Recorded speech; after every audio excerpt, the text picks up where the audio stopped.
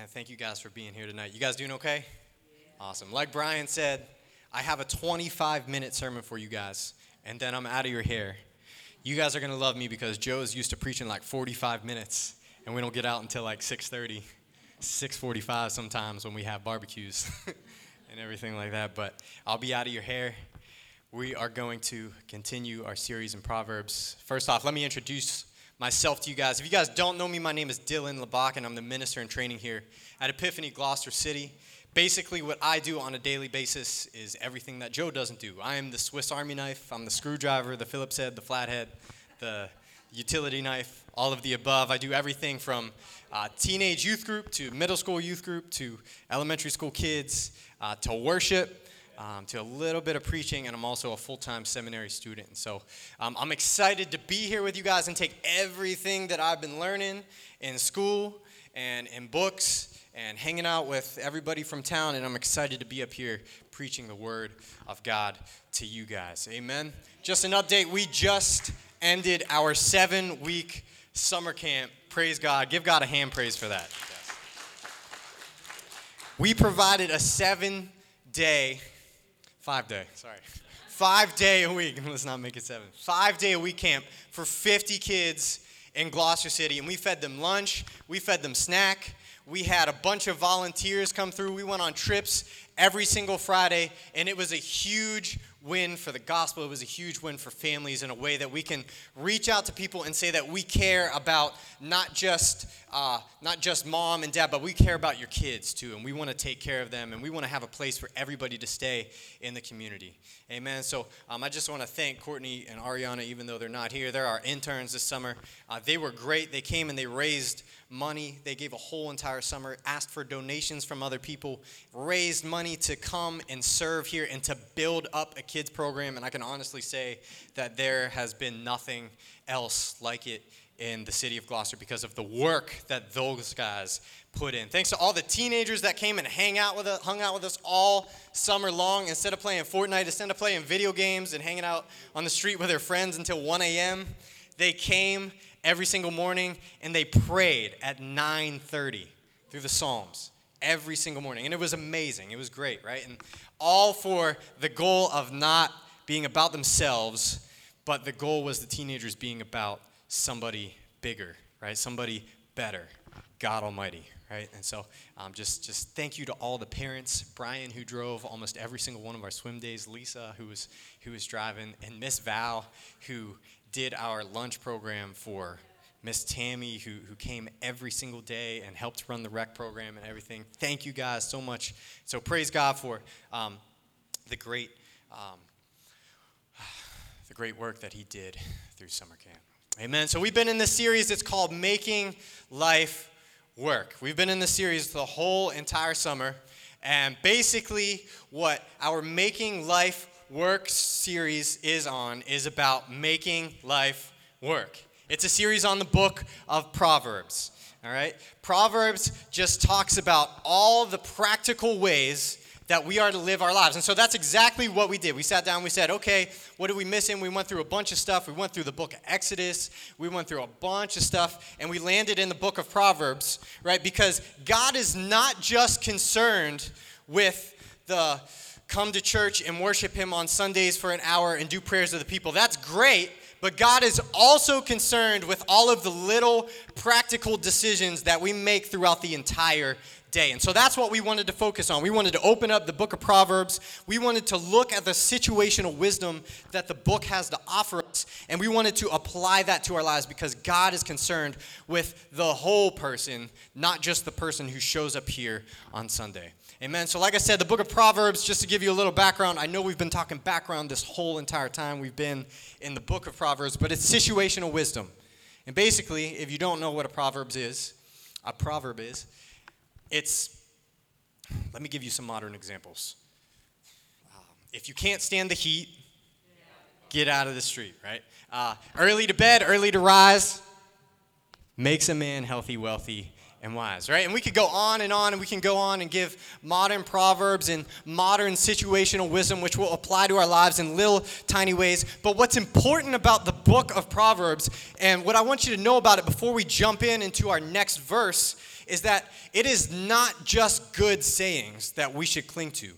The book of Proverbs is a holy collection.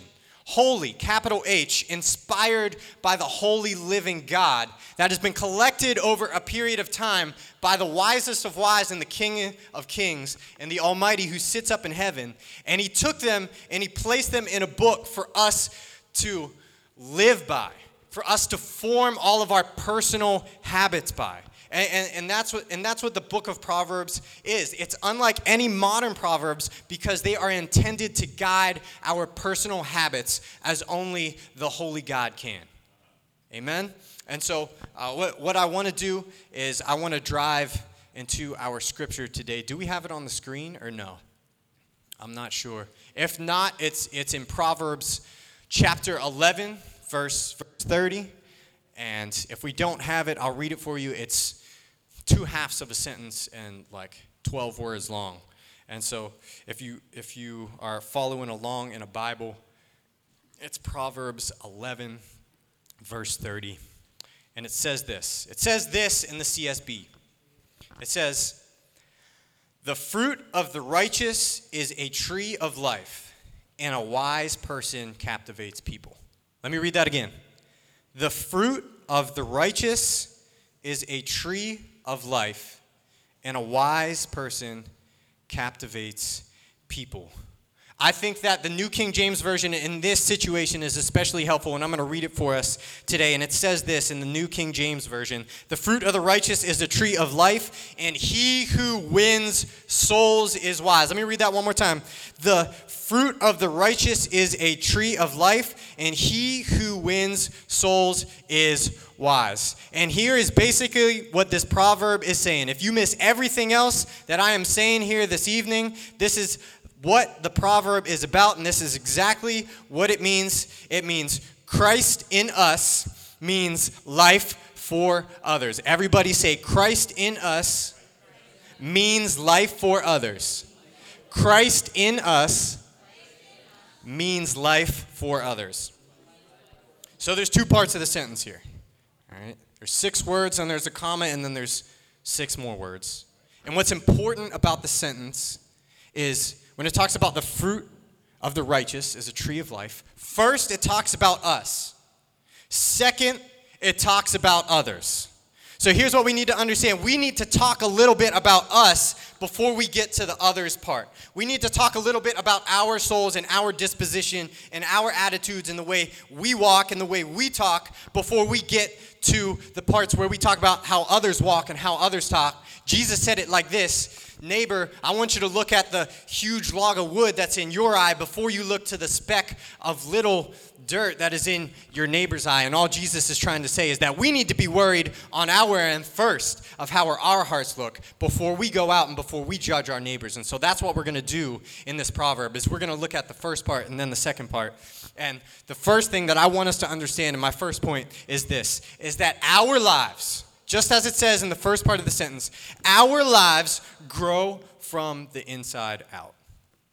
Just as a tree grows out of the ground, just as you take an acorn or whichever mustard seed for a mustard tree, you plant it in the ground, just as that seed grows up out of the ground, our lives grow from the inside out. The way we treat people comes from how we've been treated. The way we treat people sometimes comes from how we've been treated. You know, I got my taxes done on April 15th, not a day earlier, not a day later. And what I did was I took my tax papers, my pay stubs, my W-2s, my 1098 forms, whatever I had. And I went and I took them to the tax man on April 15th, and I said, here you go. And what he did was he looked at all the numbers, and he pulled out something in his drawer that's a little bit foreign to some of the teenagers that I've been working with, and it was a calculator. And he pulled out a calculator, and he slammed it right down. And what he did was he took the numbers off of the paper, and he dialed them into the calculator. And he dialed them in, and he put a bunch in, and then he hit the equal sign. Right? He hit the equal sign, and then it gave him a number. It gave him a number that I didn't like and that he didn't like, but that the government liked. Right? And what I want you to understand is that just like the calculator, our lives are just like that. You get out what you put in. Sometimes what we put into our souls is either good or bad, and it's either going to come out or good or bad. Sometimes what other people put into our souls is going to come out as good or bad. And what's important about this, just like the calculator, those numbers on the calculator are not inseparable from the calculator. And in the same way, our actions that we do, our daily practices, our personal habits are inseparable from us. Our personal behaviors, our personal habits, they're inseparable for us. They're not like when we go home and we go to bed, we get a shower, and we wake up in the morning and we put a shirt on, and we go throughout our whole entire day, and that shirt gets dirty, and we come home and we take that shirt off and we throw it in the dirty clothes, and then at the end of the day, we're separated from that shirt. You know, our actions and our behaviors are not like the flip-flops that we wear to the beach, and we take them down and we wear them down to the shore, and then at the end of the day, we come back and we kick them to the side, and we don't wear them until we go to the beach again. No, that's not true. Our actions and our behaviors and our personal habits, what people have put into our souls and what we put into our souls is inseparable from us. So here's what that means. This is really important. Here's what that means. Is that if we have a lot of anger, if people have been angry towards us and we're holding on to that, then that means outbursts. If we've been living in fear, if we've let fear affect us in a negative way and we've held on to that in our hearts, it means we're going to isolate ourselves. You know, if we've been harboring depression, if we've been harboring anxiety, if we've been dealing with secret things that we don't like anybody else to know about, if we've been in the closet about those things, it's going to have a lack of self-worth on the outside. But here's the good news. It says this in 2 Corinthians chapter 5, verse 17. It says, therefore, if anyone is in Christ, he is a new creation. The old has passed away, and see, the new has come. And my question to us, church, tonight is this. What are our actions feeding off of? Are they feeding off of past hurt or past pain? Here's what we need to do. It is our disposition, and it needs to be our attitude of 2 Corinthians chapter 5, verse 17, that is telling us if we believe in the Lord Jesus, if we believe in what he has to offer, if we believe that he has really died for our sins and paid the penalty for what we were supposed to have, then that should create a change in us. It should create a new life to where we're able to wake up every single morning and say, God, I'm struggling with this, but let me cast it at the foot of your cross. And it's by that way Jesus Christ heals us, by trusting in his cross, that he has made us a new creation. We need to pray to God and ask him to change our hearts so that our actions look like his actions. We need to pray to God to ask him to change our hearts so that our actions don't look like the disposition of our hearts sometimes. I'll be honest with you. This is a really hard thing. It's a really hard thing to practice. I know my biggest struggle, some of it is road rage. You know, somebody cuts me off on the highway. I try my best. I try my best to stay in my lane, to do everything that I need to do, but sometimes it goes the other way. And we need to pray to God to change our hearts so that our actions look like his. Second point is this. Others will know us by our actions. Others will know us by our actions. And it says this in John chapter 13, verse 35. It says, By this, all people will know that you are my disciples if you have love for one another. Let me read it one more time. John chapter 13. By this, all people will know that you are my disciples if you have love for one another. Others will know us by our actions. And Jesus in this sentence is saying that our lives will be known how we act in public, whether we love or whether we hate. Whether we do good to other people or whether we are not so good to other people. People will know us by our actions and how we behave. People can't read our minds. People don't have x-ray vision. How we behave in public, Jesus is saying, we will either be known by our love or we will be known by our hate. And my wife has been a teacher in the school district of Philadelphia for the past 5-6 years. And she can always tell which parents do their homework with their kids. First graders. They come in, and the parents that do the homework with the kids, they have their homework done. And the parents that don't do their homework with their kids, they don't have it done. And she can tell a little bit about the parents, right? It's the same with the parents who are smoking a blunt on the way to school. She can tell which ones are in the car dropping them off, smoking weed before they get out of the car because the kids smell like it, right? She can tell which kids receive a specific form of behavior because of marks that they received from the night before. And the same works in our lives, right? Our neighbors know we're raggedy, and our neighbors know that we're going through stuff when we fail to take out the trash for the past 3 weeks, when we fail to cut the grass since we moved in, when we fail to pay our electric bill, and so the PSE&G guy is coming through, and they're constantly checking our meters to see whether or not we've paid our bill. Our neighbors know we're going through some stuff when our actions on the outside don't look exactly right. They don't match up. They don't match up to who we say we are versus who we want to be. All I'm trying to say is this. If it looks like a bear, if it smells like a bear, if it eats what a bear eats, if it lives where a bear lives, it's a bear. It's a bear. And the problem is this. Here's what I want us to know by this point, is you can't be a tree of life to others when people visibly see your mess. Because if you don't love what's in front of you, you're not going to love other people. If you don't love what's in front of you, you're not going to love your neighbor. Charles Spurgeon says it like this. One of the biggest lies we tell others is, I am Christian, when we are not being Christian ourselves.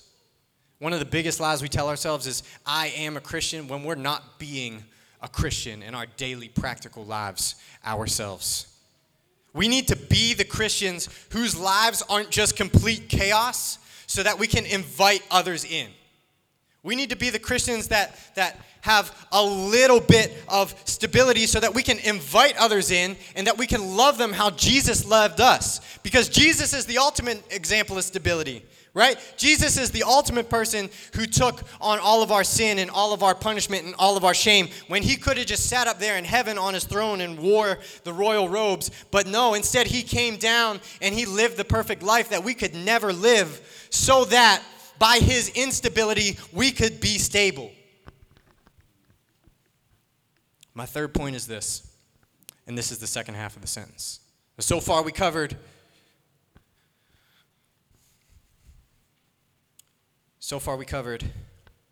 the fruit of the righteous is a tree of life. And now the second part is this. He who wins souls is wise. He who wins souls is wise. Here's what I want you to understand, is that our lives were meant to bless others. Our lives were not just meant to sit to ourselves and to think about how we can stop sinning less. There is always God's grace, but we need to make a conscious effort to go out and to love people like Jesus loves us. And here's what I think is really important about this part of the verse. Our lives were meant to bless others, and it says, he who wins souls is wise. The fact that there is souls out there that need to be won just tells us that there is others that need help. Now listen, I haven't been on this earth as long as some other people have. But I've walked around long enough to know on the day-to-day, when you walk down the street, when you go to the corner store, when you go to Cars Hardware, when you go to the Audubon Walmart, when you go to the Cherry Hill Walmart, when you go to Wawa, when you go to Heritage, there is people that need help. And if you're like me, I know some people that are really close to me that need help. Not just people on the outside. I know some people that are relatives that need help. And I pray for that. Because the Bible is saying here that he who wins souls is wise. So that's telling me that there is people that need to be one with love, that need to be one with the love of Jesus Christ. It's like this. The word win here literally means to steal away from, to capture. It's like this. 2 years ago, I took kids on a beach trip for the summer camp, and there was this girl. Her name is Jasmine, and I'm comfortable sharing this because I know her really well. But what happened was Jasmine had $20, and $20 is a lot of money for a 10-year-old. And Jasmine had $20, and if you know anything about kids' money, when kids have birthday money, when they have Christmas money, when they have any kind of money, it just burns a hole in their pocket, and they're like, oh, I want to go to the toy store, I want to go do this, and that's what was happening to her. She was at the beach. She saw all the stores. She saw all the ice cream, all the corn dogs, all the toys, all the everything, all the arcades, the Ferris wheel, the roller coaster, and it was burning a hole in her pocket. So at the end, I said, okay, Jasmine, we're going to go to the boardwalk, and we're going to spend some of your money. And so that's what we did, is we went up to the boardwalk, and I forget where we went the first year. It was either Wildwood or Atlantic City. Yeah, it was Atlantic City. And we went on the boardwalk, and I'm like, okay, she's going to buy some ice cream or a corn dog or a toy from the dollar store or something. There's no way that she's going to spend $20, right? So we were walking past, and we passed the ice cream store. I'm like, hey, Jasmine, you want to get some ice cream? Nah. Hey, Jasmine, you want to go to the dollar store and buy some toys? Nah. Hey, Jasmine, do you want a corn dog? Hey, you want to ride the roller coaster? Nope. She wanted to go to the arcade. She went to the arcade, and we went in. And she bolted right for the coin machine. She went right up to the coin machine. She took out her $20 bill, and she deposited in. And pretty soon, the $20 bill was gone, and it was all coins. And she got a little bag, and she put them all in the bag, and she was ready to go. I'm like, all right, she's going to play arcade games, right? Nope. She goes over to the one machine that I have forbidden myself to not play, and that is the claw grabber. Not only was it a claw grabber, but it was one of those claw grabbers that is like 4 foot wide by 7 feet high with like the huge claw and the big prizes. And so here's what Jasmine did, and this is really important. Jasmine took her coins, and one by one, she put them in. $1 down, she took the claw, she pressed it, and the claw went like this, and it went down, and it tried to grab a prize, and like all prize grabbers do, it just let go at the last second. And she did it over and over again. I'm like, Jasmine, hey, how about we quit? How about we go do something else? No, I'm going to win this. No, I'm going to win this. And she kept going. She kept going. I tried to convince her. I said, Jasmine, why don't we go the other way? This isn't working. This isn't working. It's not going to work. You're not going to win this prize. But she kept going. She kept going. She kept putting the coins in. And as she was getting to her last coins, I could see the smile on her face like she was about to win something. And she took the claw, and the claw came over, and it went down, and it grabbed the prize, and it picked it up, and finally, she won the prize as the claw dropped the thing down, and it came out the door, and she grabbed it, and it was bigger than her whole entire body, and she loved it, and it was great. And here's what I want us to understand, is that we need to bless others by using everything we got to rescue them out of the box of sin that they are in. And for some, it's going to take $20. For some, it's going to take words of encouragement. For some, it's going to take breaking down their door. For some, it's going to be telling them, hey, we need to get you into a program. And for some, it's going to take a lot and a lot of prayer. But the point is, and what this verse is telling us, is that he who wins souls is wise, is that there are souls that need saving. There are people that are hurting right here, right now, in these pews, outside these doors, and everywhere else in the world. And we need to take all of our coins and throw all of our chips on the table when it comes to loving others and not worry about our own feelings sometimes. Christ in us means life for others. Christ in us means life for others. I'll end with this. I drove buses for 4 years with an organization called Urban Promise, and it was great. I loved it. And I ran my own Christian after-school program and summer camp, and it was great. It was awesome. I had a lot of great times there. I learned a lot. While I was there, I drove a bus for 4 years for all of my kids to pick them up and to drop them off. But as a bus driver, you would have to do some things. You would have to prepare, and then you would have to drive, and then you would have to go home. You would have to prepare, you would have to drive, and then you would have to go home. So what I would do is I would prepare at the beginning of the day. I would go to the bathroom, take my bathroom break. I would print out my route. I would look at all the stops that I had. I'd say, okay, I'm going to stop here, and then a few blocks later, I'm going to stop here. A few blocks later, I'm going to stop here. And I checked my timing of the route to make sure that everything was on time, to make sure I didn't get home super late because my wife would be mad at me. And what I did was I prepared, got everything I needed, and I made sure I was going to be home at a specific time. And I got on the bus, and I started driving, and there was nobody on the bus. And I started driving, and I went to my first stop, and I opened the door. I said, hey, we're going to home. We're going to a really great place. You want to get on the bus? And some people got on the bus, and others stayed on the curb. So I said, all right, we're going to go. We shut the door. We went to the next stop, and we opened up the door, and we said, hey, we're going to go to this really great spot. Do you want to come with us? We opened up the door. Some people got on with us.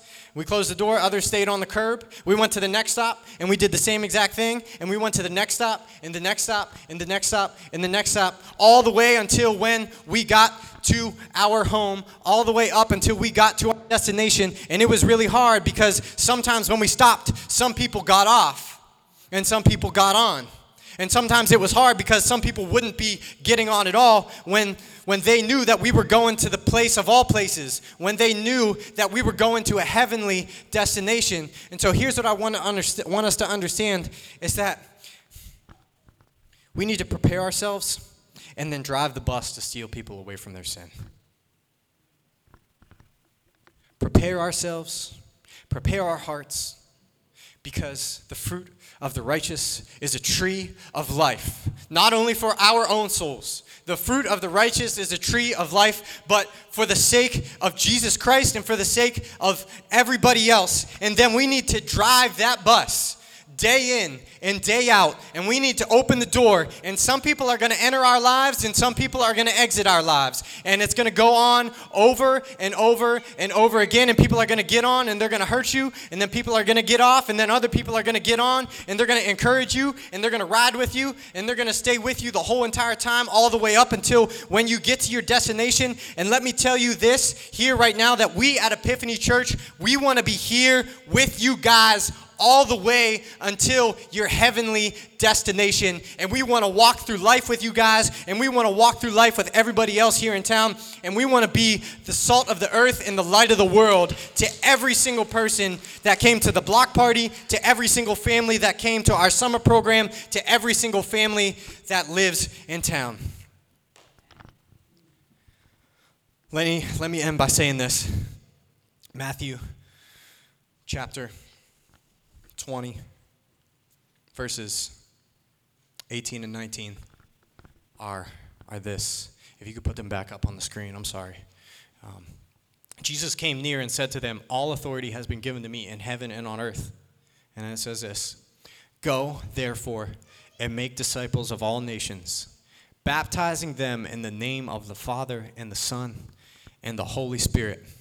Here's something that is really important for us to understand. This is the Great Commission. This is Jesus giving a command, a holy, heavenly command. Is that our personal holiness, listen to this, our personal holiness is not our greatest calling. Our personal holiness is not our greatest calling. And here's what I mean by that. Is that it's great to wake up in the morning and to do your devotions and read your Bible for a half an hour. It's great to come to church every single Sunday and to get built up and to be encouraged and to work on your soul. But on the same end, there's a command here. And the command is here that we need to not just be worried about ourselves. We need to not be sitting there and stuck in fear. We need to not be sitting there and stuck in anger and in isolation. But Jesus is telling us to go outside the doors, to go and preach my name. Because there's people who need to be stolen out of the box of sin. And there's people that need to get on the bus. And there's people that need a ride to heaven. And so we who are here in these pews today, I am calling every single one of us to confess to Jesus that we are messed up and that we need help. And for him to change the attitudes of our hearts so that we can go out and make disciples in his name. And when we do that, we are doing exactly what Jesus came to earth to do.